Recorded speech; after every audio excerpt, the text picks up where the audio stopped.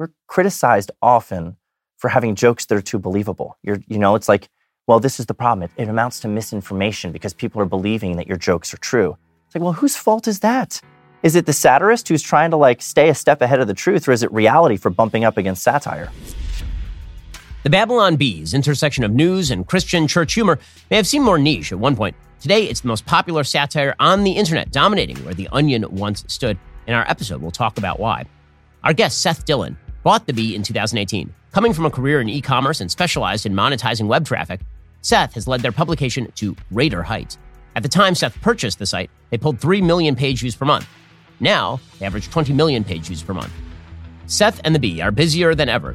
They're doing sketches, books, including a brand new one, The Babylon Bee Guide to Democracy, plus newfound collaboration with the popular account Libs of TikTok, known for its reposts of radical lefty TikToks. Mainstream media and big tech often censor quote-unquote misinformation in order to censor those with opposing views. Whether out of idiocy or fear, the Babylon Bee is regularly fact-checked for its jokes, leading to the penalization of their social media accounts. In early 2022, a joke led to their official Twitter account being fully suspended.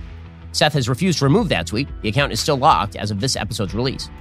We dive into the adventure of making satire in the current political climate in this episode.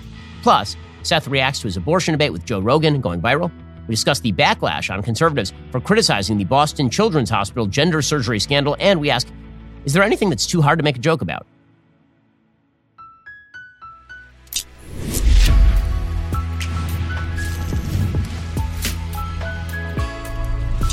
Hey, and welcome. This is the Ben Shapiro Show Sunday Special. The show is sponsored by ExpressVPN. It's time to stand up against big tech. Protect your data. ExpressVPN.com/Ben. Just a reminder, we'll be doing some bonus questions at the end with Seth Dillon. The only way to get access to that part of the conversation is to become a member. Head on over to dailywire.com/Sunday. You can click that link in the episode description. Use code Ben for 25% off. You'll have access to all of the full conversations with every one of our awesome guests. Seth, it's great to see you. Thanks for stopping by. Great to see you. Pleasure to be here. So why don't we begin from the beginning? As they say, it's a good place to start. So how do you become a professional satirist? How is that a thing that occurs to you or leaps upon you? Most of our writers were doing something else. They were like construction workers, engineers, like they have some kind of day trade, something that they do.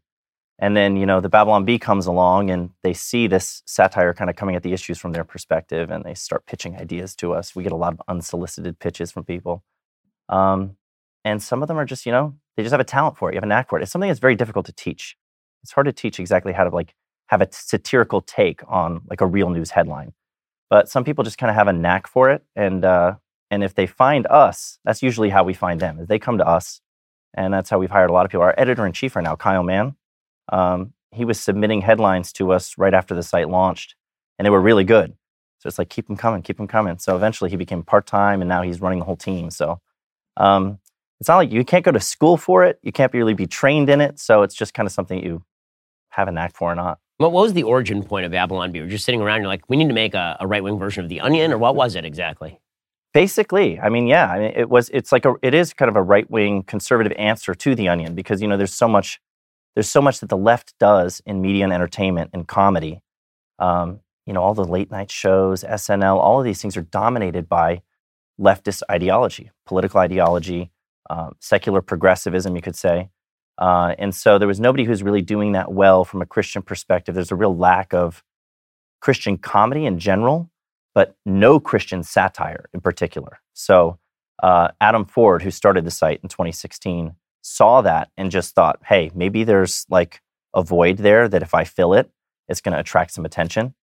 And the site was getting like millions of hits within the first couple months. So obviously he was right. How do you even come up with the concept of sort of a Christian satire? Meaning that the sort of traditional view of Christians, particularly in the media, are extraordinarily sincere, Hallmark movies, bad Christian rock. Like how do you actually merge the idea that there's going to be a subversive humor to a Christian oriented, because it's not just a conservative political site, it really is Christian oriented.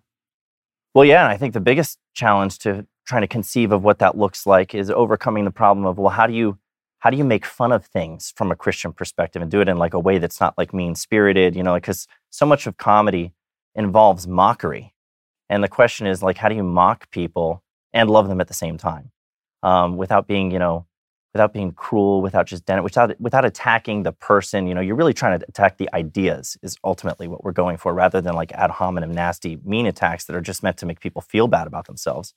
So I think that's that's the main thing, is just like accomplishing that mission of like engaging in mockery from a moral perspective.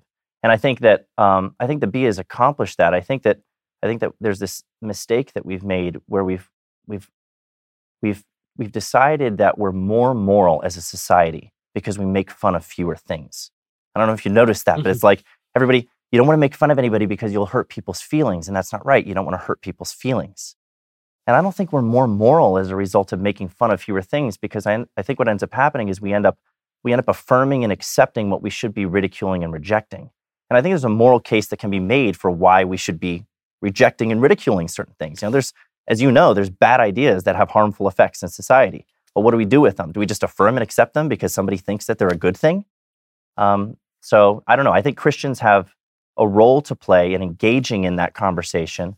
And you can argue with people, sure. You can refute their ideas or whatever, but you can also mock them when they deserve it. And you can do it very effectively, I think. I mean, that speaks to a sort of broader problem, I think, in both the Jewish community and the Christian community, just the religious community in the United States generally, which is this problem of niceness as the chief virtue, right, which is not one of the virtues. I mean, there's this sort of idea that has set in that to be Christian means that predominantly it's just being kind of a nice person, in the same way that secularists think of, the high virtue as just being tolerant or nice. And the reality is that the Bible is not known for its niceness. I mean, there's a lot in the Bible that isn't particularly nice, not just in terms of commandments that people have a tough time with, but also in terms of the way that you're supposed to treat bad ideas. I mean, you are overtly enjoined in the Old Testament to chastise people when they violate. You're not supposed to, when it says not to set a stumbling block in front of a blind man, it means you're supposed to chastise them. You have to, the next verse is you have to correct your brother. You have to stop him from doing that sort of thing. Right. So bringing that back to the fore, I think, is actually something that is really important for religious people of Judeo-Christian persuasion to understand. Well, I mean, when you just think of a concept like truth, I don't think it's mean to like confront somebody with the truth if they're denying the truth or if they're asking you to affirm something that's not true. I mean, it may be, there's so many cliches that you can throw out there, like the truth hurts, right? It can be like you say something that somebody doesn't want to hear and it bothers them. It grates against them. But it doesn't mean that you're a mean person for doing that. Ultimately, I think you're doing more harm to that person. You care less about that person if you're just willing to say whatever they want you to say to make them feel better about themselves, even if it means affirming a lie, for example. So, I mean, I reject the idea totally. I agree with you that, this niceness is not necessarily, but now it doesn't mean that you need to be mean or cruel just for the sake of being cruel. Like putting somebody down for like their appearance, for example, stuff like that is just, you're just taking shots at somebody to make them feel bad about themselves. There's no like redemptive side to that type of humor. But if you look at the Babylon Bee, you don't really see us doing that. The main thing that we're doing is we're confronting, I think, bad ideas, the bad people that are advancing those ideas, but not in a mean-spirited, cruel way where we're just like trying to hurt people. So, I think you can do that. I think you can successfully accomplish engaging in mockery of ideas that deserve to be mocked. Some things need to be held in contempt. And so, I think you can do that successfully without being mean. One of the things that's been kind of amazing to watch is the left has ceded the entire comedic battleground. I mean, I remember when The Onion was actually funny. And it's been a very long time since The Onion was funny. I remember, when it launched, and I remember reading it in 2007, 2008, and I'd say like half the headlines were funny. Now it's a rarity to find a good headline on The Onion. And I wonder if that's just because of the cultural dominance of the left is so strong. What is there to make fun of? And if they don't have Trump to kick around, there's really nothing for them to make fun of. Whereas because of their cultural dominance, the left, that's provided you a target-rich environment. I mean, there's two reasons I would say why The Onion, well, I still think The Onion is funny sometimes. I think they're really funny when they're going into like their absurd humor. They're just making a silly joke. Mm-hmm. I think they're a lot less funny when they're getting involved in the cultural and political commentary with their humor. And the reason for that is because the funny stuff, and Joe Rogan said this recently when he was talking about the Babylon Bee, he says, woke stuff is the funniest stuff. Wokeness is insane. It deserves to be ridiculed. There's so much there that's mockable, right? And the left doesn't want to touch it. They want to promote those things. They certainly aren't going to undermine them by making fun of them. So they are actually, they've carved out this huge swath of ideas and activities and behaviors that they won't touch from a comedic perspective. The ones that do, you look at somebody like a Dave Chappelle who's willing to, or Ricky Gervais, somebody like that. Somebody willing to make the jokes they're not supposed to make, they blow up. They get so much attention. You know, obviously there's cancel attempts to like shut them up, but the cancel attempts backfire. They become more prominent. They get more views on their specials that they're putting out. People want real comedy. They want you making fun of the things that deserve to be made fun of. And by the way, you know, it's like when you talk about the things that deserve to be made fun of and wokeness and whatever, this is what they are always saying that we're guilty of doing, is like punching down, like we're not punching up, we're punching down at the marginalized, the oppressed. Wokeness and all of these ideas are coming from the top down. Like, if you're supposed to be punching up as a comedian, you're supposed to be making fun of those things. You're supposed to be poking holes in the popular narrative, not promoting it. And so I love when guys like Bill Maher, for example, notice this and they comment on this and they say, look, you know, these are things that need to be made fun of. They deserve to be made fun of, and comedians won't touch it. Why? I think they're doing everybody a disservice by doing that. But they also, you know, you also have this problem that you run into. The Onion runs into it. Your jokes have to be tethered to the truth. There's got to be like an underlying like thing. There's got to be something in reality that you're joking about. And if it's just your narrative that you're using as your platform for the joke, it's not tied to reality. And people are going to read that, especially people who don't agree with your narrative. They're going to read that and they're going to be like, that's not funny because it's not true. So there has to be truth to the joke. So in a second, I want to ask you about, you know, the unsayable truths. Some of them have gotten your account banned from Twitter, for example. But first, let's talk about protecting your online activity. Let's talk about the fact that going online without ExpressVPN, it's like using your smartphone without a protective case. Most of the time, you're probably fine, but all it takes is one time where you accidentally drop that cell phone onto solid concrete, and then it's run over by a car, and then someone hits it with a hammer to wish that you had protected yourself. Every time you connect to an unencrypted network in cafes, hotels, airports, etc., your online data is not secure. Any hacker on that same network can gain access to and steal your personal data. We're talking passwords, financial details, all the stuff that matters to you. It doesn't take a lot of technical knowledge to hack somebody, just some cheap hardware. In fact, my kid could do it. He does sometimes. Your data is valuable. Hackers can make up to $1,000 per person selling personal information on the dark web. ExpressVPN will stop all of that. They create a secure encrypted tunnel between your device and the internet so hackers can't steal your sensitive data. It would take a hacker with a supercomputer 1 billion years to get past ExpressVPN's encryption. Plus, it's really easy to use. You fire up the app, you click one button, and it works on all your devices, phones, laptops, tablets, and that helps me stay secure on the go.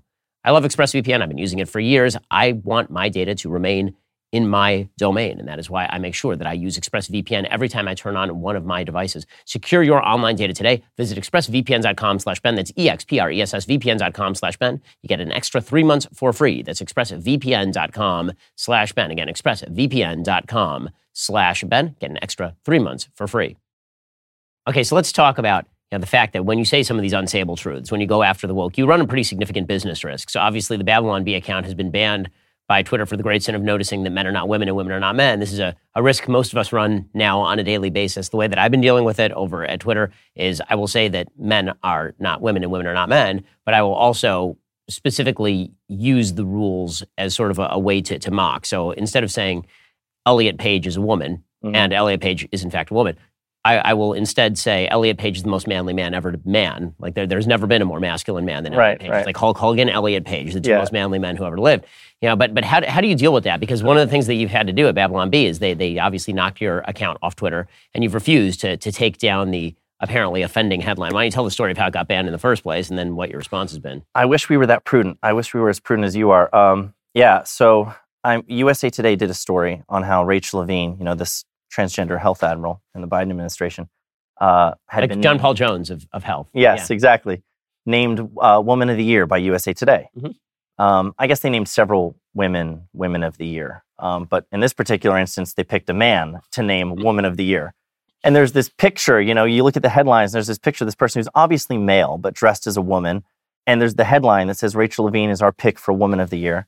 And this is a mockable idea, this is, first of all, it's an affront to women everywhere. It's an affront to women everywhere that this person who just announced that they're a woman is now Woman of the Year. There weren't other people that we could... Well, listen, men are amazing. We're so amazing at things that we can be women for 5 seconds, be the best. We're even better. We're better women than women are. The patriarchy is so good at this. It's unreal.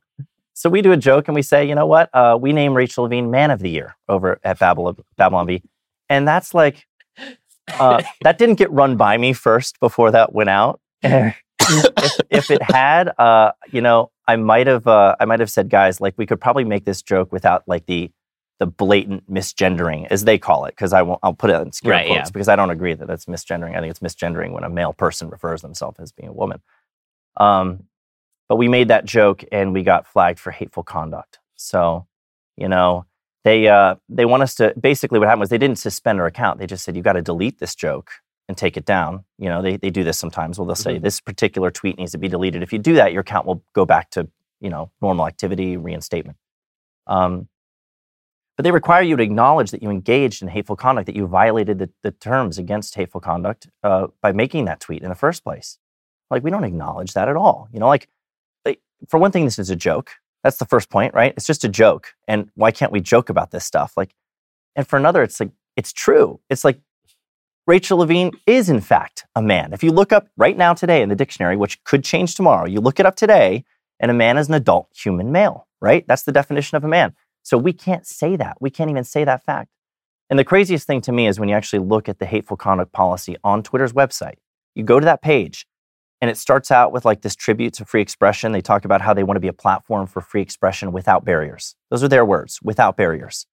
But then you scroll further down, you get to hateful conduct, and they have all this stuff about dead naming. You mentioned Elliot Page, dead naming, misgendering, all of these things that you can't do. And so they put you in a tricky situation, especially like as a comedian or humorist, satirist, whatever you're doing on Twitter, where you're supposed to be, like I said, poking holes in the popular narrative. That's your job. But then Twitter has rules where you must affirm the popular narrative. The ideology is baked into the terms of service. So you have to follow the popular narrative and promote it, or just don't say anything at all. Those are your two choices. You either promote it or you stay quiet. You can't poke holes in it. You can't make jokes about it even, which is what we tried to do. We weren't making some big statement. You know, we weren't attacking Rachel Levine as a person. We're just simply joking about something that I think deserves to be joked about. And if we have free expression without barriers, we should be able to do that. But the ideology is baked in there. They smuggle it in there. So the comedian is really handcuffed. They're not able to really do what they're supposed to do. You have to promote the popular narrative or shut up. And obviously, this is applied to the Babylon Bee. Also, you work with Libs of TikTok, and Libs of TikTok, they keep trying to ban Libs of TikTok over and over and over. Eventually, I assume they will succeed in the banning of Libs of TikTok for the great sin of actually just putting up videos of people who are of the woke persuasion on TikTok. Yeah. That's literally the crime. Right. But which demonstrates, once again, that for a lot of these social media outlets, it really is just about propagandizing.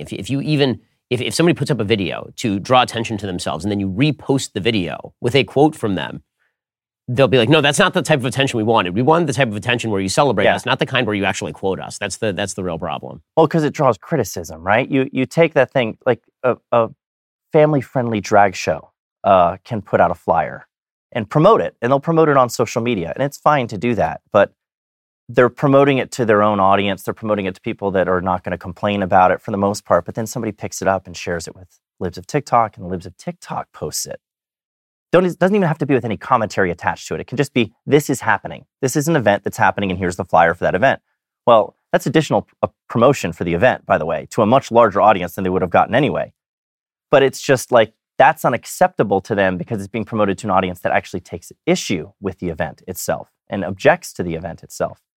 And that's a big conversation to have about whether or not, are there certain things that we're not allowed to object to, that we're not allowed to find objectionable? Can we not find it objectionable that minors are undergoing hysterectomies for what they refer to as gender-affirming care? Like, we should be allowed to object to that without somebody saying that our objection amounts to a call to violence or harassment or something of whoever it is that's engaging in this activity. You can criticize behavior. You can dislike the behavior without wishing death upon the person who's engaged in it. You just want them to stop. It would be nice if hospitals, which are in fact performing hysterectomies on underage people, healthy minors who don't need hysterectomies, they are doing that. It would be nice if they would stop. Just simply saying, I think they should stop doing this does not amount to a call to, but that's their tactic. The tactic is you've got to try to say, we don't like this speech, so we have to try to find a way to put this speech in violation of the speech code. And the way we put it in violation of the speech code is by pretending that and by acting like it is somehow threatening. But, there are deep ideological roots to all that, obviously. Yeah. I mean, the kind of cult of personal authenticity, that the true you is how you feel on the inside, and any sort of imposition on that, including from reality itself, is bad for you. And therefore, the goal of civilization is basically to reflect back at you what you are feeling about yourself. And if you're not accepted, then this amounts to an act of violence. It amounts to an act of subversion of the real you. And so it's all of our jobs to just sit and cheer like seals as you change your pronouns every 5 seconds while promoting the trouncing of the children. Like that sort of deep ideology is baked into the cake of a lot of what they're doing. Yeah. Well, it's problematic, though, because if you have this standard that you apply to libs of TikTok, and you say, look, if you simply report on the fact that a hospital said on a recording that they will do these procedures for children under 16, which libs of TikTok recorded and put out the recording as proof, that the hospitals are saying this. Simply reporting on that, you treat that as though it's incitement to violence or something like that. Well, then isn't all reporting incitement to violence? Like anytime you report on something, let's imagine a scenario where staffers at the hospital were sexually abusing minors, right? And that gets out somehow. Somebody leaks that to the media, and the media reports on that. Does that mean that the hospital is like that the media is inciting violence against the hospital? Of course not. They're doing their duty by reporting on something objectionable that's happening at the hospital. They're telling the truth. So yeah, I just think if you take that standard and you apply it everywhere, then you have to shut down the whole enterprise of journalism. Like you can't report on anything. So they pick and choose, though, as you know, they don't apply these standards evenly. And so that's the point, is you got to continually point out to people, look, they're engaged in these kinds of crazy double standards, and these rules that they're applying to us. If you applied it to them, they would have to be banned too. So in a second, I want to ask you about how the Babylon Bee standing up in favor of the possibility of telling jokes about just absolute madness, how this has drawn kind of a unique audience, including some very famous people. We'll get to that in just one moment. First, let's talk about a sad fact. We are all going to die. Your life, it will end. I know this is very bad news for all of us, but here is the thing. You can actually make sure that your family doesn't become impoverished like a Charles Dickens character if you get life insurance. We pay hundreds of dollars per year to protect our homes, our cars, even our phones. Too many of us are not taking the steps we need to take to protect our family's financial futures. A life insurance policy can provide your loved ones with the financial cushion they need should something happen to you. Why get covered right now? Well, having life insurance through your job might not be enough. Most people need up to 10 times more coverage to properly provide for their families. And if you leave your job, the policy doesn't move with you. Life insurance typically gets more expensive as you age, so you should get a policy like right now. And if you're worried about price, you can compare your options from top companies. That's what Policy Genius does. They help you make sure you're not paying a cent more than you have to for the coverage you need. So how does it work? Well, Policy Genius is an insurance marketplace that makes it easy to compare quotes from top companies like AIG and Prudential all in one place. Find your lowest price. You could save 50% or more on life insurance by comparing quotes with Policy Genius. Options start at just $17 per month for $500,000 in coverage. Go to policygenius.com, get personalized quotes in minutes, find the right policy for your needs. The licensed agents at Policy Genius work for you, not the insurance companies. They're on hand through the entire process to help you understand your options so you can make decisions with confidence. Since 2014, Policy Genius has helped over 30 million people shop for insurance. They've placed over $150 billion in coverage, and they have options that offer coverage in as little as a week and avoid those unnecessary medical exams. So head on over to policygenius.com, get your free life insurance quotes, see how much you could save.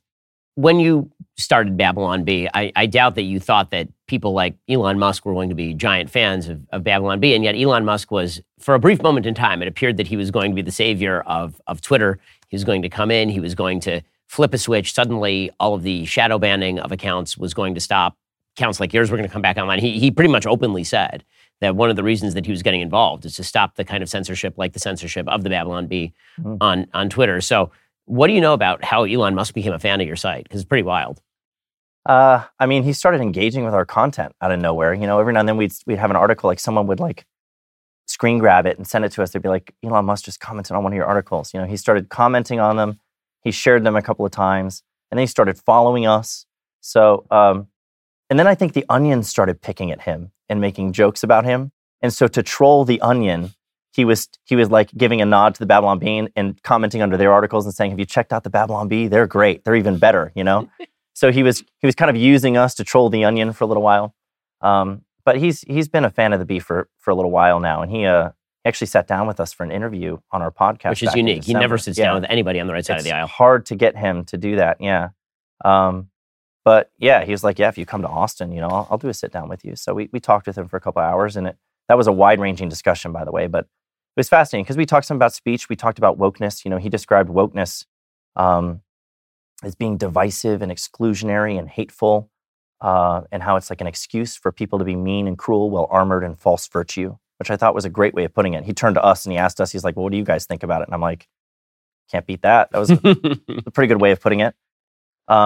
He cares a lot about the mind virus of wokeness, like he was just describing, and the ability of others to push back on it and debate this stuff. Like, you should be able to have these debates. We shouldn't have one side that just wins by default because everybody on the other side has been silenced, suppressed, throttled, suspended. So yeah, he refers to himself as a free speech absolutist, and he thought it was pretty outrageous when the Bee was locked out of our account. So, we were hoping for a little while there that something was going to happen. Maybe it still will. I don't know. If he's going to be forced to go through with the deal, it'll be interesting to see how that all plays out. I'm not sure. Yeah, I think it's going to be difficult to see him having to be spending $45 billion on a company that's market cap is not even remotely close to that. I mean, man, the multiples. I could go all down this. The multiples for that company right now are 160 times P. Their PE ratio is 160, which is just, I'm sorry. Yeah. The bat bleep loony. But in any case, the other person. He said it wasn't about money, though. That's the thing. Right. For him, it was not a financial deal where he's like, I think Twitter's a great investment. I don't think he was thinking of it in those terms. He's thinking of it in terms of, there's a problem here. No one's dealing with it. Congress isn't dealing with it. Courts aren't dealing with it. The public square, if it exists today, is digital, right? Like, it's the modern, he calls it the town square, the digital town square.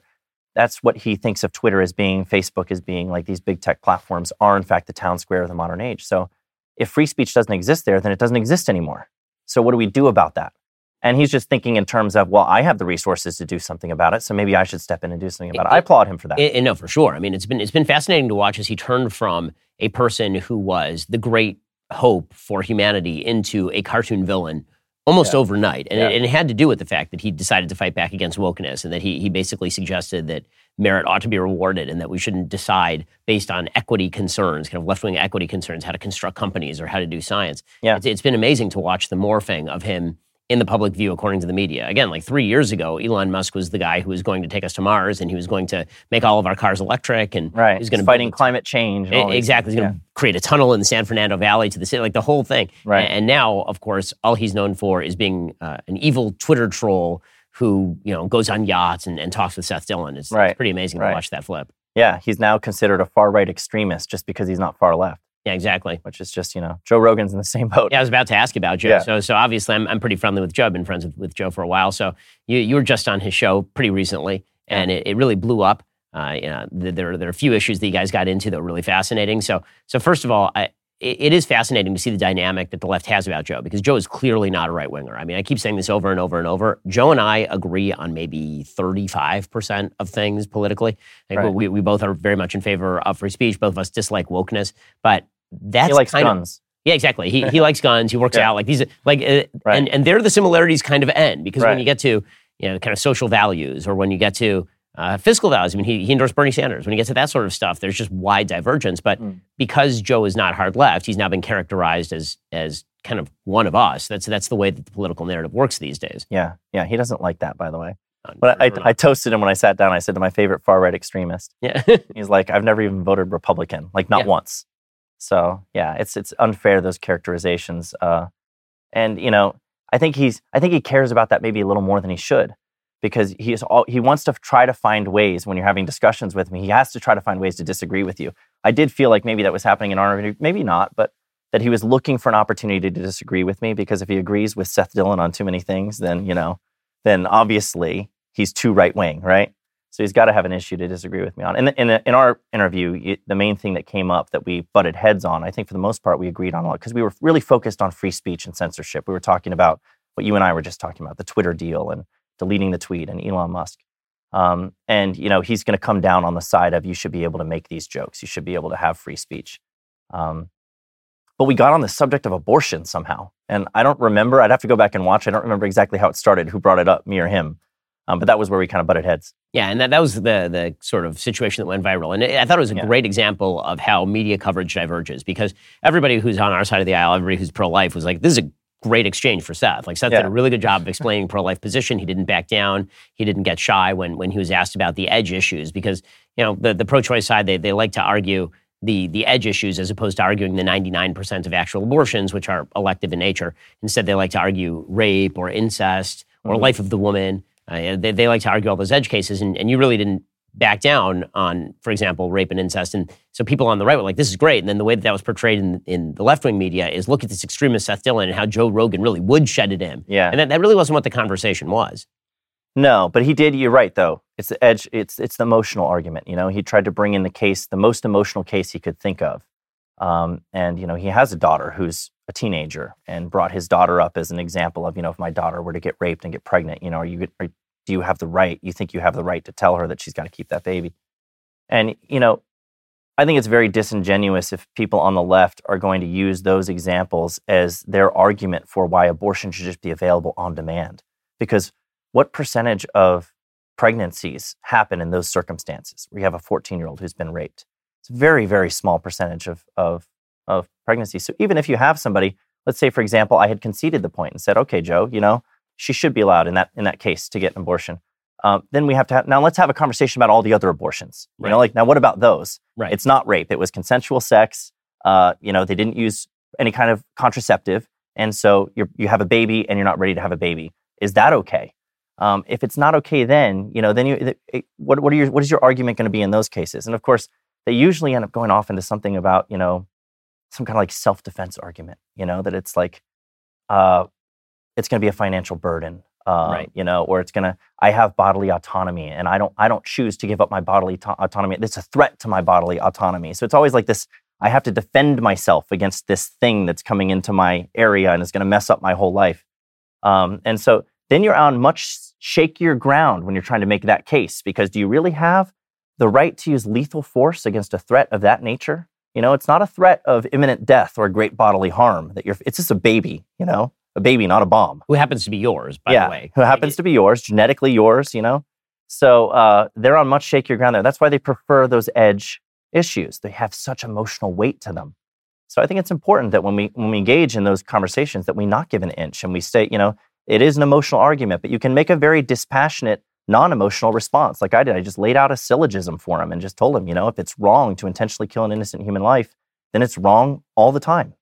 Right. And I think that's what took a lot of folks aback, both on the right and the left. Number one, you're very clear about it. So for the right, that's unusual. And on the left, that's never an argument that they actually confront. It is fascinating when you argue with people about abortion on the left, how they just refuse to see that, like the actual personal interest of the child as even a factor in the consideration. Because once you take that into consideration, it completely shifts the math. So instead, It's just like this thing does not exist, and we're going to pretend it doesn't exist, and then we're going to talk about bodily autonomy in the same way that you would about taking a vaccine, or we're going to talk about the burden on you as though we're talking about whether to take a job or not. As soon as you eliminate one of the interests in the conversation becomes incredibly simple from the pro-choice side. And so for you to sort of say that, I think a lot of folks on the right were obviously very excited about that. Yeah.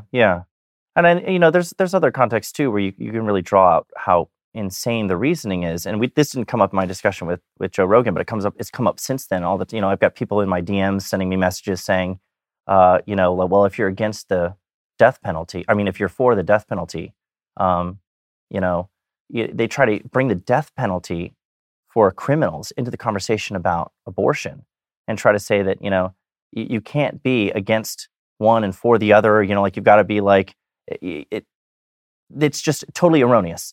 The death penalty is for people who are like convicted of murder, like some egregious crime. They're guilty, and a baby is innocent. They haven't committed any crime. And so to suggest that for some reason they're against the death penalty before abortion, they have compassion inverted, right? Like we should reserve compassion for people who are innocent, not people who are guilty. And yet that's exactly what they do. They flip it on its head and they're like, oh, well, we should let violent criminals off the hook, but babies should be met with lethal force. Those are just wild arguments. So anytime you confront those types of arguments with like a reasonable response rather than an emotional response, I think it carries a lot of weight. So in a second, I want to ask you about the typical left-wing response to this sort of stuff, which is, well, you must be saying this because you're religious, right? That's really the next move. We'll get to that in just a second. First, let's talk about your sleep quality. With all of the craziness we're talking about going on in the world right now, it's kind of hard to sleep, right? But not for me. I sleep like a baby on my Helix sleep mattress. I've had Helix for, 5, 6, 7 years. And let me just tell you, my Helix mattress, it's fantastic because it was made just for me. Helix has several different mattress models to choose from. They've got soft, medium, and firm mattresses. Mattresses great for cooling you down if you sleep hot. Mattress is great for spinal alignment to prevent those morning aches and pains. Even a Helix Plus mattress for those plus-size sleepers. If you're nervous about buying a mattress online, well, you don't have to be, because Helix has a sleep quiz that matches your body type and sleep preferences to the perfect mattress. Because why would you buy a mattress made for somebody else? I took the Helix quiz. I was matched with a firm but very breathable mattress because I wanted something that felt,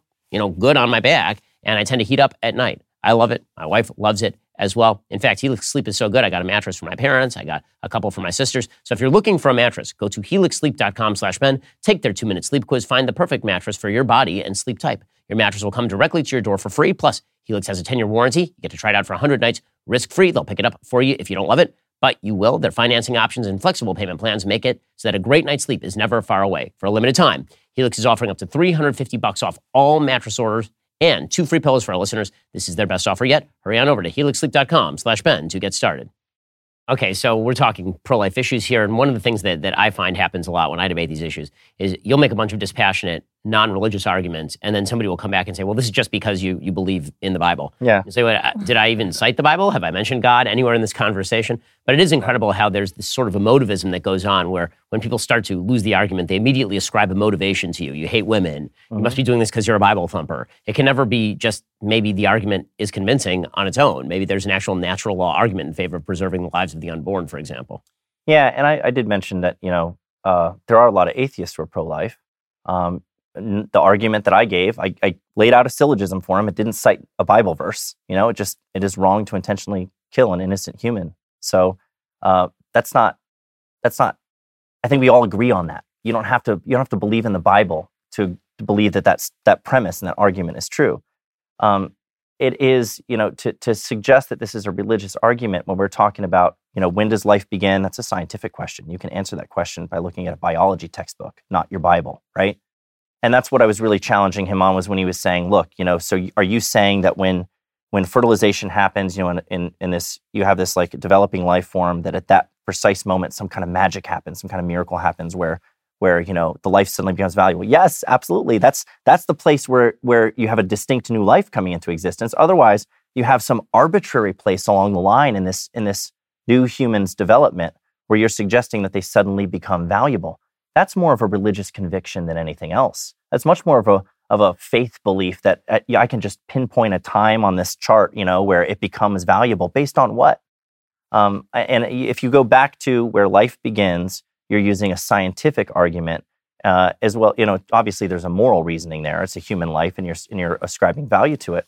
But that's the place where it makes sense. It actually makes rational, good sense to say that this is a new life and that this is where the value comes into play. It's not some arbitrary thing that you're just picking out of nowhere. So one of the things that's been kind of fascinating is in the aftermath of the overruling of Roe versus Wade, so long as we're on this topic, there's been a lot of argument inside sort of conservative circles over how Republican politicians ought to deal with the issue of abortion, because I would say, roughly speaking, 20% of Americans are in the hardcore pro-life camp.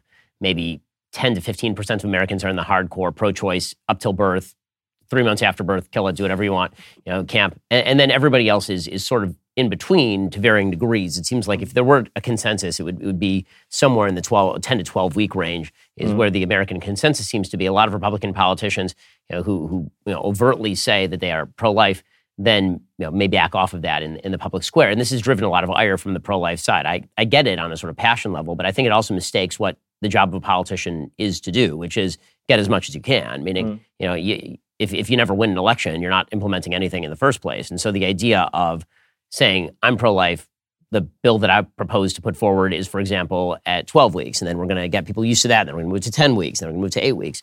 It seems like, to me, that may, as a tactical matter, that may be a better tactic than simply coming out and saying we're going to ban it right away. We're going to ban all of them if that's bound to lose. Well, what do you make of that? Well, I would agree with you. If whatever you're proposing is going to result in fewer elective abortions than the previous laws, then that's an advance. It's you're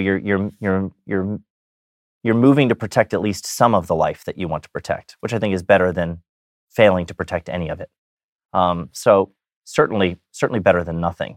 And then, like you said, you can kind of move from there, and get more restrictive in preserving life down the road when it's more appropriate, when it's more popular. You have to pick your battles, right? I think it's better to accomplish something than not accomplish anything at all. So if you go too hard and you just go straight for the ban, you've got to have a ban, no exceptions, no anything. I totally understand. I would argue for that. I think that you should argue for that, but I agree with you that something is better than nothing for sure. So to go back to the comedy for a second, it's as I was saying before, it's very fascinating how the fact that you guys are funny has opened all of these doors to people who disagree on these sorts of issues, and it's actually allowed for conversation on these sorts of issues because there's been a vast gap that's emerged in American life where people literally refuse to appear on the same camera with people who are of another political ilk.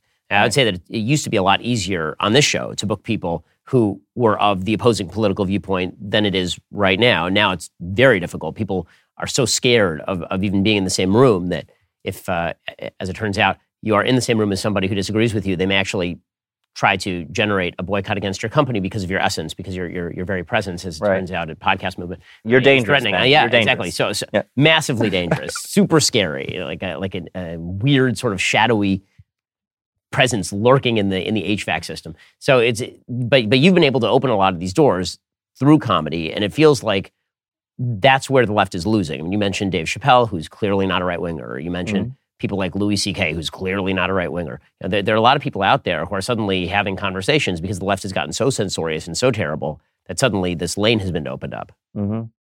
Yeah, I think comedians have a unique way of approaching the issues where it can be, if not necessarily unifying. I think unifying is the wrong word, but humor and comedy can be very disarming. And I think that there are people on the other side of the aisle who you can slip a joke through. I love the way G.K. Chesterton put it. He said, humor can get in under the door while seriousness is still fumbling at the handle. I like that. And I think it's true. I think that sometimes it can kind of slip past your defenses and you can end up dealing with an issue that might be really upsetting and cause a lot of strife and division if you talk about it seriously. But with humor, you can approach it from a different angle and it's maybe not quite as upsetting. I think it's part of the reason why you can get across the aisle with humor easier than you can with other things. And we've had examples of people. We did a joke about how a motorcyclist identified as a bicyclist and set a world record. And it's just a silly identifies as joke. We do a lot of those. In fact, we're often criticized for only having one joke because we've made jokes like that so many times. But it's a joke that bears repeating, right? But somebody actually reached out. A couple of people did. We got emails from people who said, this actually helped me see this issue like as it is. Like it's unfair. This isn't right that we have biological males in women's sports. And your article, kind of as silly as it was, helped me see that. We get feedback like that sometimes, and I think that's, I think it's one of the strengths of comedy is that it, somebody might be willing to share that article, but they're not going to just say males shouldn't be in women's sports, but they might share that article, and that article might actually make a point that gets through. So one of the taboos that you've touched on a bunch, obviously, is the trans issue, but there are a bunch of other taboos from the left that you guys have been pretty fearless in skewering. What do you see as the sort of big taboos that are out there that you've spent a lot of time and effort sort of going after? I don't know. I mean, the gender thing is such a big one.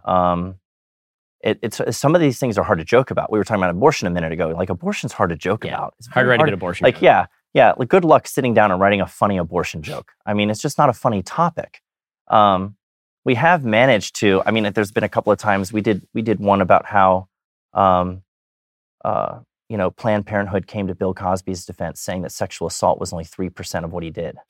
And like you can do that where you're like, Planned Parenthood is the target, and they're trying to suggest that they don't, it's only 3% of their business, this abortion stuff, so it's not a big deal. Well, what if Bill Cosby made that claim, So jokes like that can work, but those are tough topics.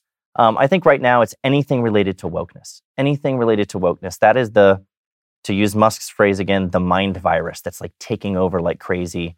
It's got us thinking that it's like that we can have 3-year-olds who are transgender, and that they need to go down this path of taking these hormones, puberty blockers, chemical castration, and going through these surgeries, gender-affirming surgeries. These ideas are so toxic. They're so crazy. The critical race theory stuff that's getting into the schools, all that stuff.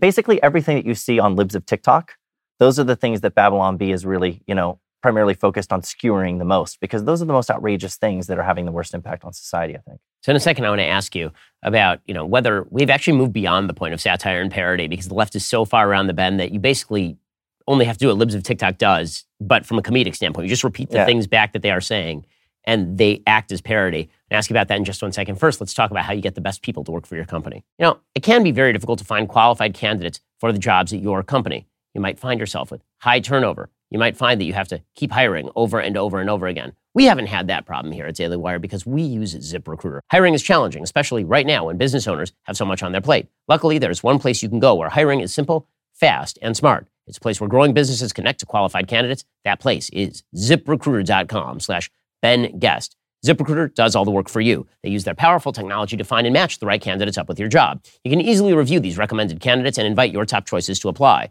ZipRecruiter is so effective that 4 out of 5 employers who post on ZipRecruiter get a quality candidate within the very first day. No wonder ZipRecruiter is the #1 rated hiring site based on G2 satisfaction ratings as of January 1st, 2022. Right now, to try ZipRecruiter for free, my listeners can go to ZipRecruiter.com/Ben Guest. That's ZipRecruiter.com/BenGuest. ZipRecruiter.com/Ben Guest. ZipRecruiter is indeed the smartest way to hire. Okay, so let's talk about the fact that as politics gets more radical and insane, it may become harder to write jokes, because how do you actually write jokes that are sort of better than what's happening right now? You can't write something funnier than what Democrats are already doing. Look at a Kamala Harris speech. Just read her speech verbatim, and it looks like something that came from like a Simpsons episode or something, right? Her just going on and on. The predictive tech mechanism. Yeah. It's like if you're entering into Google and then whatever is the next word is the thing that she says. It actually works pretty well. Exactly. Biden the same way, all the gaffes and then the shaking hands with the air, and it's just having the note cards with very large font saying sit in your chair and, remember your name.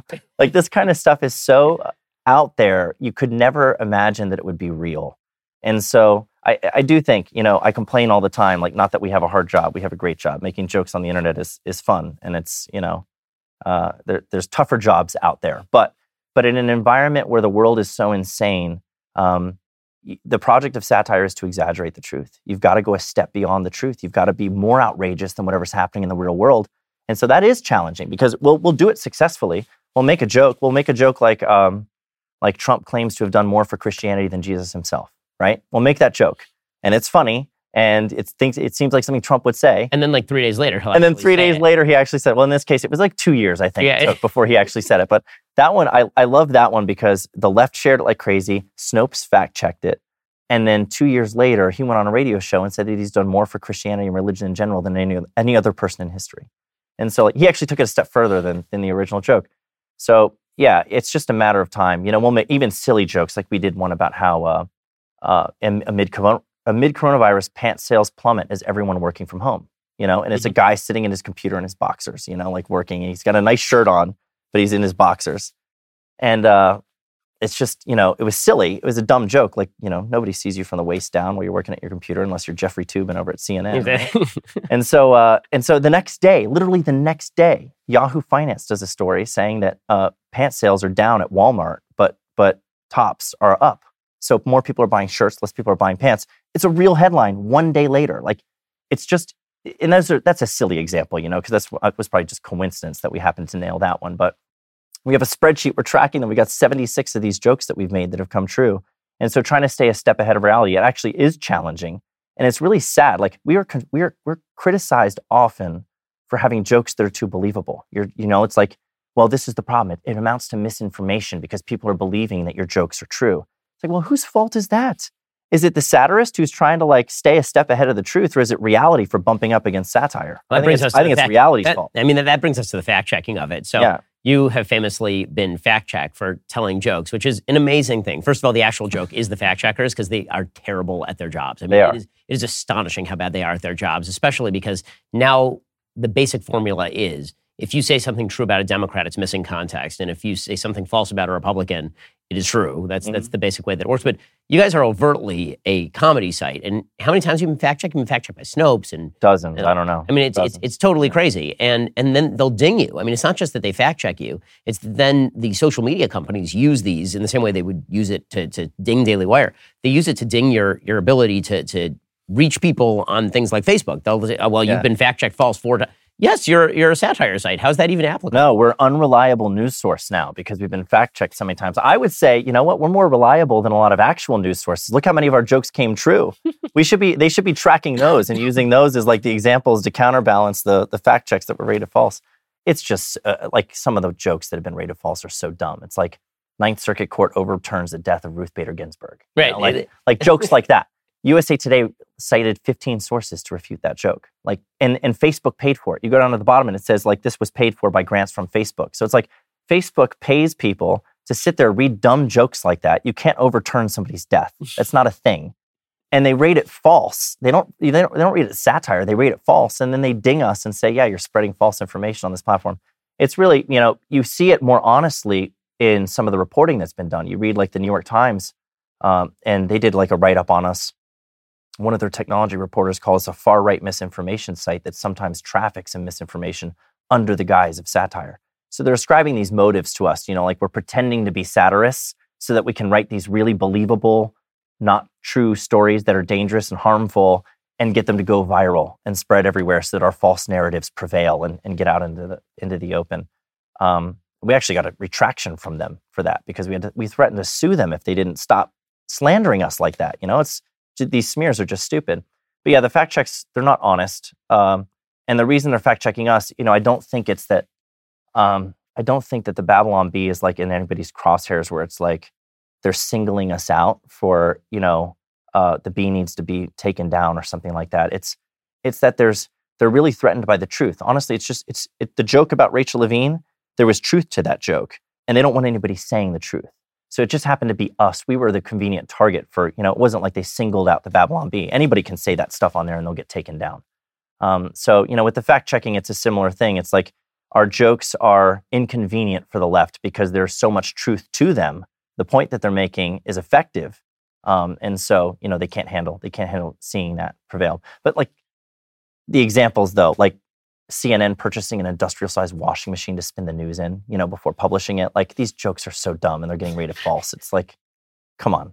And as I said before, it's almost impossible to surpass the fakeness of many of the mainstream media outlets. And meanwhile, they're not getting, I mean, this weekend, there was 2 separate CNN stories about a story that didn't happen. There's this Duke volleyball player, black Duke volleyball player, and she claimed that she was called the N-word multiple times at a game with BYU, at a match with BYU. Never happened. It turned out never happened, right? There's no evidence of it. They've gone through every piece of tape. They took out the announcer's audio at the game so that they could just listen to the crowd noise to see if they could identify anything.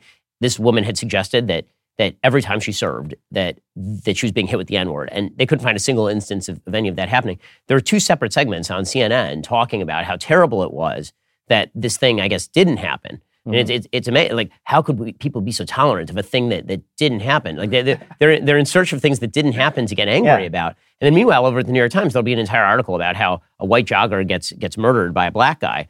But we do not talk about race under any circumstances. Under these circumstances, like it's completely irrelevant here. Okay, fine. I mean, you want to say it's irrelevant there? That's totally fine. But this is where it's relevant in a case where it didn't happen. And then the demand for hate, penalty? The demand for hate always exceeds the supply with them, right? So they're always looking for it.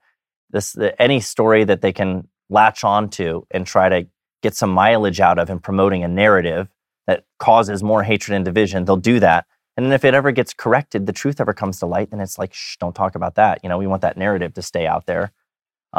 What just happened recently with Libs of TikTok was so egregious where, you know, the report on hospitals that we're doing where we're looking at these, you know, these gender affirming practices that they're doing on healthy minors and exposing this stuff.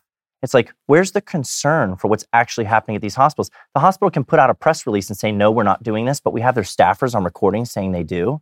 Like, that's something to dig into. Let's figure out if it's actually happening. But there's no questions that are being asked. The media is upset that we talked about it in the first place because that was dangerous, you know? This is the broader thing that drives me up an absolute wall because, you know, I comment on politics for a living. And so when the left will promote a person or an idea, and then they'll say, it's really important, it's super important that you notice this idea. And then you notice the idea. And they say, what are you even noticing it for? Why are you even paying attention to this thing? It's the biggest mind screw in the world. It's terrible. I mean, like a couple of weeks ago, they put AOC on the cover of GQ. Okay, they're making her a famous person. Like that's her. It's indistinguishable from a cover of Jennifer Lawrence at Vogue or Meghan Markle at the cut, like indistinguishable. But you're obsessed with her if you notice if you do not notice it. Yeah. Absolutely, you are 100% not allowed to notice. Why do you even care? Why do you even care? Why are you even paying attention? It's like, well, because you're flashing a billboard outside my window at 3 o'clock in the morning with neon lights. That's why I'm paying attention. It's not my fault that you guys are doing that. But that's the game that they really love to play. And they play that guy, they play that game with you guys a lot, where you make a joke about a thing like, well, why are you even noticing it? You shouldn't be noticing it. That's bad that you're noticing it. And it's good that it's happening. Right. It's not happening, but it's good that it's happening, and it's bad that you're noticing that it's happening. It's happening all over the place. And what made this story, but going back to the hospitals thing, so crazy was that we did have evidence, directly from the hospitals, their own website, these recordings. And then I put up, this bomb threat comes into one of these hospitals. It comes into Boston Children's Hospital, and they're trying to blame Libs of TikTok for this bomb threat. And I'm like, well, for one thing, our followers are concerned about children. That's why we're worked up about this. Like, Libs of TikTok is objecting to mistreatment of children. We're not going to be inciting violence on a children's hospital or calling for that. And our followers aren't going to do that either. This is probably a leftist who's like, these hoax-loving leftists who want these things to be happening so that they can try to blame the right for whatever they want to stick them with, So I put out a reward, $20,000 cash reward for information leading to the arrest of the person who called in that threat. And guess how much the media covered it? Not at all. Fox, maybe, like Fox, PJ Media, Daily Wire. Nobody else is covering that story. Nobody else wants to. Taylor Lorenz wrote a piece at the Washington Post, a hit piece on Libs of TikTok after that reward was out there and didn't even mention it, So the dishonesty that's there and just trying to cover up anything that is inconvenient while promoting whatever is convenient, regardless of the truth. But we're the ones spreading misinformation. It's just insane to me. The fact that they're using misinformation to smear us as being sources of information is just egregious, and it is a mind screw, as you put it, and it needs to be pushed back on. I mean, to be fair to Taylor Lorenz, it's possible that due to her advanced age, she couldn't properly see or actually hear what was happening in the news, and so maybe she just missed it. That's a possibility. She's going to talk about this too. Why are they so obsessed with me? Why are they obsessed with me? It's all the same dumb game over and over. Yeah. So we've talked about some of the things you're not allowed to talk about on the left, but one of the things that's great about the Babylon Bee is that you'll also make fun of stuff on the right. So you guys have hit me. There've been a bunch of headlines making fun of me. They're all really funny. I don't care. Like in fact, I wrote those. I appreciate that. Just putting that out there. Yeah. Like they're funny. Like that's funny stuff. But there are things on the right that you're also not allowed to say. The Babylon Bee is pretty fearless in saying, kind of crossing taboo lines on the right. Yeah. What do you think right now are sort of the big taboo lines on the right that you're not supposed to talk about?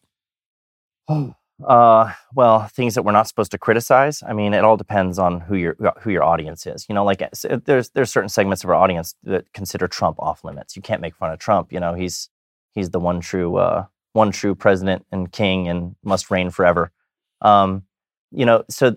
But some of these issues, like when you get into things like COVID policy, election denial, things like that. I just think anybody who's kind of on not necessarily the fringes, but like the people who are promoting the wildest ideas on either the right or the left, they all deserve to be mocked. So we don't hold back. If there's somebody on the right who has a bad or a silly idea or is hypocritical, like we're happy to go after them. And sometimes it's just in good fun, and sometimes it's because it really does need to be dealt with. And so we're happy to do that. I mean, everybody's deserving of it because we're all at some point, as like passengers on the ship of fools. At some point, we all deserve the mockery. So we try not to hold back and avoid certain issues that are going to upset people on our side of the aisle, because the self-examination, I think, is healthy. Taking your things, whatever your stances are, whatever your beliefs are, whatever your side is really pushing for, and examining it and holding it up to see, like, does it really hold water? Does it really make sense? Is it really good? I think it's a healthy exercise. And just being able to laugh at ourselves is a healthy exercise. The idea that like we take ourselves so seriously that a joke at our expense is so hurtful and damaging that, we should shut up that person forever. They should never be allowed to talk because they made a joke at my expense. We take ourselves so seriously. I think if mockery, like I said before, I don't think we've improved morally because we do less mocking.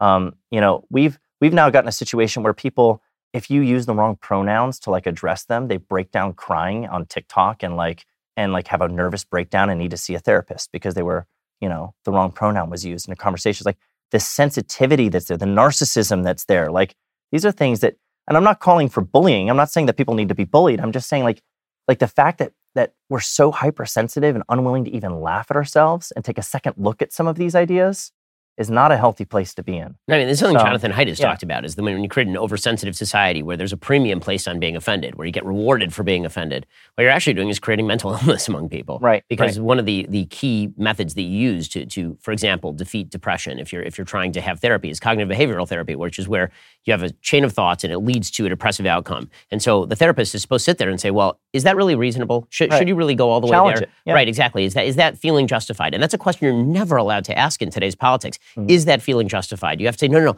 Every feeling is justified. Every feeling is legitimate and justified. Well, maybe not. Maybe that feeling is coming from a super dumb place, and you should really reconsider whether you ought to be having that feeling in the first place. And that's really what comedy is supposed to do at its best, is to say, you're being very offended about a thing that you really shouldn't be very offended by. But again, I think that's why there's so many people who refuse to even engage with the business of comedy, because to give up the possibility of being offended, even if it makes you a better person, is to give up your power in the society. Right. Like it's not good to do, what you do when someone tells a joke about you, or what I do when someone tells a joke about me, which is laugh. You're not supposed to do that. You're supposed to immediately come back with, how could you say that? That's how dare you? You're attacking me. I can't sleep at night. It's just terrible. I'll say how terrible it is and how you're trying to stifle me on the cover of GQ. And that's the most deserving thing of mockery now, is that kind of behavior. Comedy's supposed to be offensive. That's really the whole point. Like every joke that's made from a stand-up comedian stage has someone that's the butt of the joke. Something is the butt of the joke. Like that's what makes it funny. Like it's the job of the comedian to be, you're supposed to squirm a little bit, right? And be a little uneasy, but with a healthy understanding that we're not perfect. We all have our things. And some of these stereotypes that exist are in fact rooted in reality, and they're funny. It's okay to laugh at them. Like we all have those things. Whatever community we belong to, we have those things. And the idea that there are certain communities or certain people groups that should never be joked about, and others who you can not just joke about them, but you can call for violence against them or hate them and smear them with terrible attacks and names, that only reinforces this idea of it only reinforces in practice inequality. Like you should be able to joke about people indiscriminately. That's the way of treating them equally. And it's not just that we should be able to joke about people indiscriminately, but like the idea that the Babylon Bee, for example, punches down when it makes these jokes. And for people who aren't familiar with that terminology, the punching down thing in comedy is like you're making fun of people who have less power and privilege than you, right? You're making fun of people who are supposedly marginalized and oppressed, and that's a no-no. You're not supposed to do that. But you've got to, in order to think as a comedian to avoid making fun of people like that, you have to think of them as being less powerful and privileged and more marginalized than you. You have to get into this mindset that says, you know what? I shouldn't joke about those people. They're beneath me. And it's just so condescending and terrible to have thought, like you should only be thinking like, is this joke funny? Is it funny? There's something that occurs to me in the moment. That is that, and now I'm going to say something that is likely to get us both canceled. And that is that I wonder if as society moves away from sort of traditional masculinity in certain ways, that comedy just inevitably declines. And the reason that I say that is not because women can't be funny. There are some very funny women. But because the way that men tend to interact, like when you're with your friends at a ball game or something, half of your conversation is just making fun of each other. Yeah. Half your conversation is just ribbing the hell out of each other and ripping on people and telling jokes about each other. And when women go out to brunch with each other, that's not really what they're doing, at least not in my personal experience. That's not how my wife interacts with her friends. They don't sit around like ripping on each other. That's what dudes do. Like when you're at a poker game, you just rip on each other and make fun of how dumb you all are. And so and it's a sign of masculinity to be able to like brush that off, right? If you're a really offended guy with a bunch of other guys, everybody looks at you like, what the hell? Like what's wrong with you? But you don't go cry in the bathroom. Right, exactly. And so I wonder if as a society we've decided that masculinity itself is something that's bad. Masculinity is toxic and dangerous, that we have to tell fewer jokes. Jokes are too aggressive. Jokes are nasty. Jokes are mean. And so we really need to kind of wipe that away a little bit. I couldn't disagree more. I think, the way that I put it, and I think it's an important point that people need to keep in the front of their minds, is that the absurd has only become sacred because it hasn't been sufficiently mocked. There's so much that's mockable, including the idea, by the way, that masculinity is a bad thing. That's a mockable idea. There's a lot of good that comes from this idea, toxic masculinity, and we need to. men need to become more like women. And what even is a woman, Ben? What is a woman? These ideas are so mockable. We have to attack them, ridicule them. Really, honestly, it's a moral good to do that, because otherwise they're gonna flourish. They're gonna become pervasive. They're gonna actually get picked up and believed by, kids are so susceptible to these things. Young people are so susceptible to these ideas because they don't have they haven't figured out their worldview. They don't have a solid foundation under them, theologically and philosophically, to be able to ward off bad ideas. And so they can soak up these things that don't make any sense and think that they're reasonable. But if we were making fun of them more, I don't think that they would be so susceptible to them. I think they would see them for what they are, which is insane and stupid and even funny sometimes.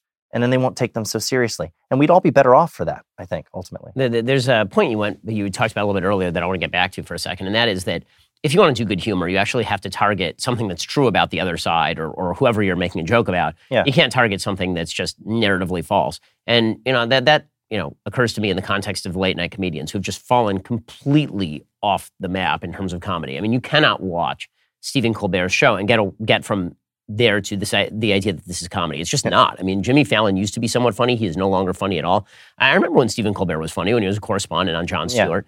And it feels as though the comedy is just not present anymore. I mean, Jimmy Kimmel is more of an MSNBC host than he is a comedian. And that's because he spends all day making jokes about things that are just not true. I mean, it's kind of amazing. It's the propaganda. It's going for the applause of affirmation rather than the laughter of amusement.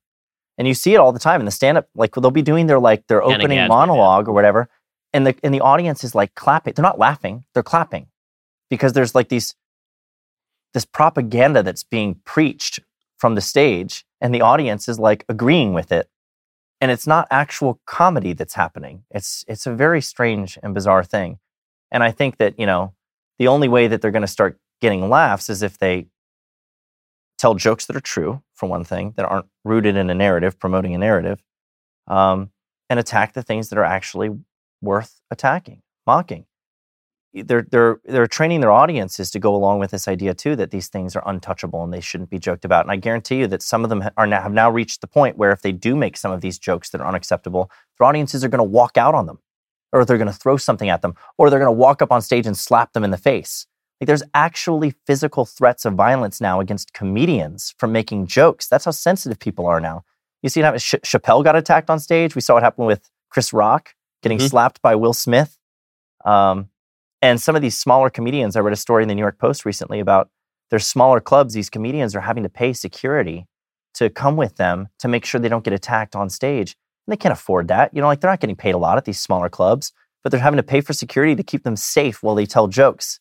It's just a wild place to be in. So you're either safe because you're not actually telling jokes, or you're in danger because you are. So in a second, I want to ask you a few final questions, starting with your favorite joke. I want to ask you what your favorite joke is. If you'd like to hear Seth Dillon's favorite joke, you have to be a Daily Wire member. Go to dailywire.com/Sunday. You can click that link in the episode description. Use code Ben for 25% off. Hear the rest of our conversation over there.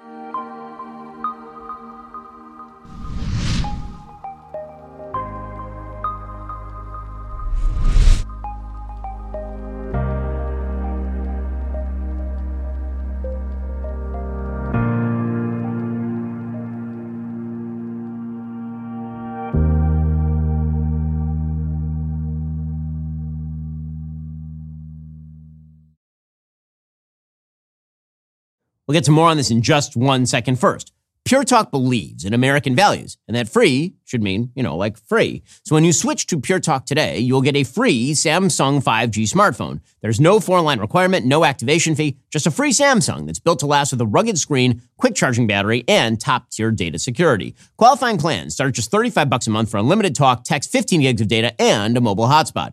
Pure Talk gives you phenomenal coverage on America's most dependable 5G network. It's the same coverage you know and love, but for half the price of the other guys. The average family saves almost $1,000 a year. So, I challenge you to choose a company that actually doesn't hate your guts and shares your values. Let Pure Talk's expert U.S. customer service team help you make the switch today. Go to puretalk.com/Shapiro to claim your eligibility for your free brand new Samsung 5G smartphone and start saving on wireless today. Again, go to puretalk.com/Shapiro to switch to my cell phone company. I've been using them for years. They're fantastic. You'll love them as well. Go to puretalk.com/Shapiro and claim your eligibility on that free brand new Samsung 5G smartphone. Start saving.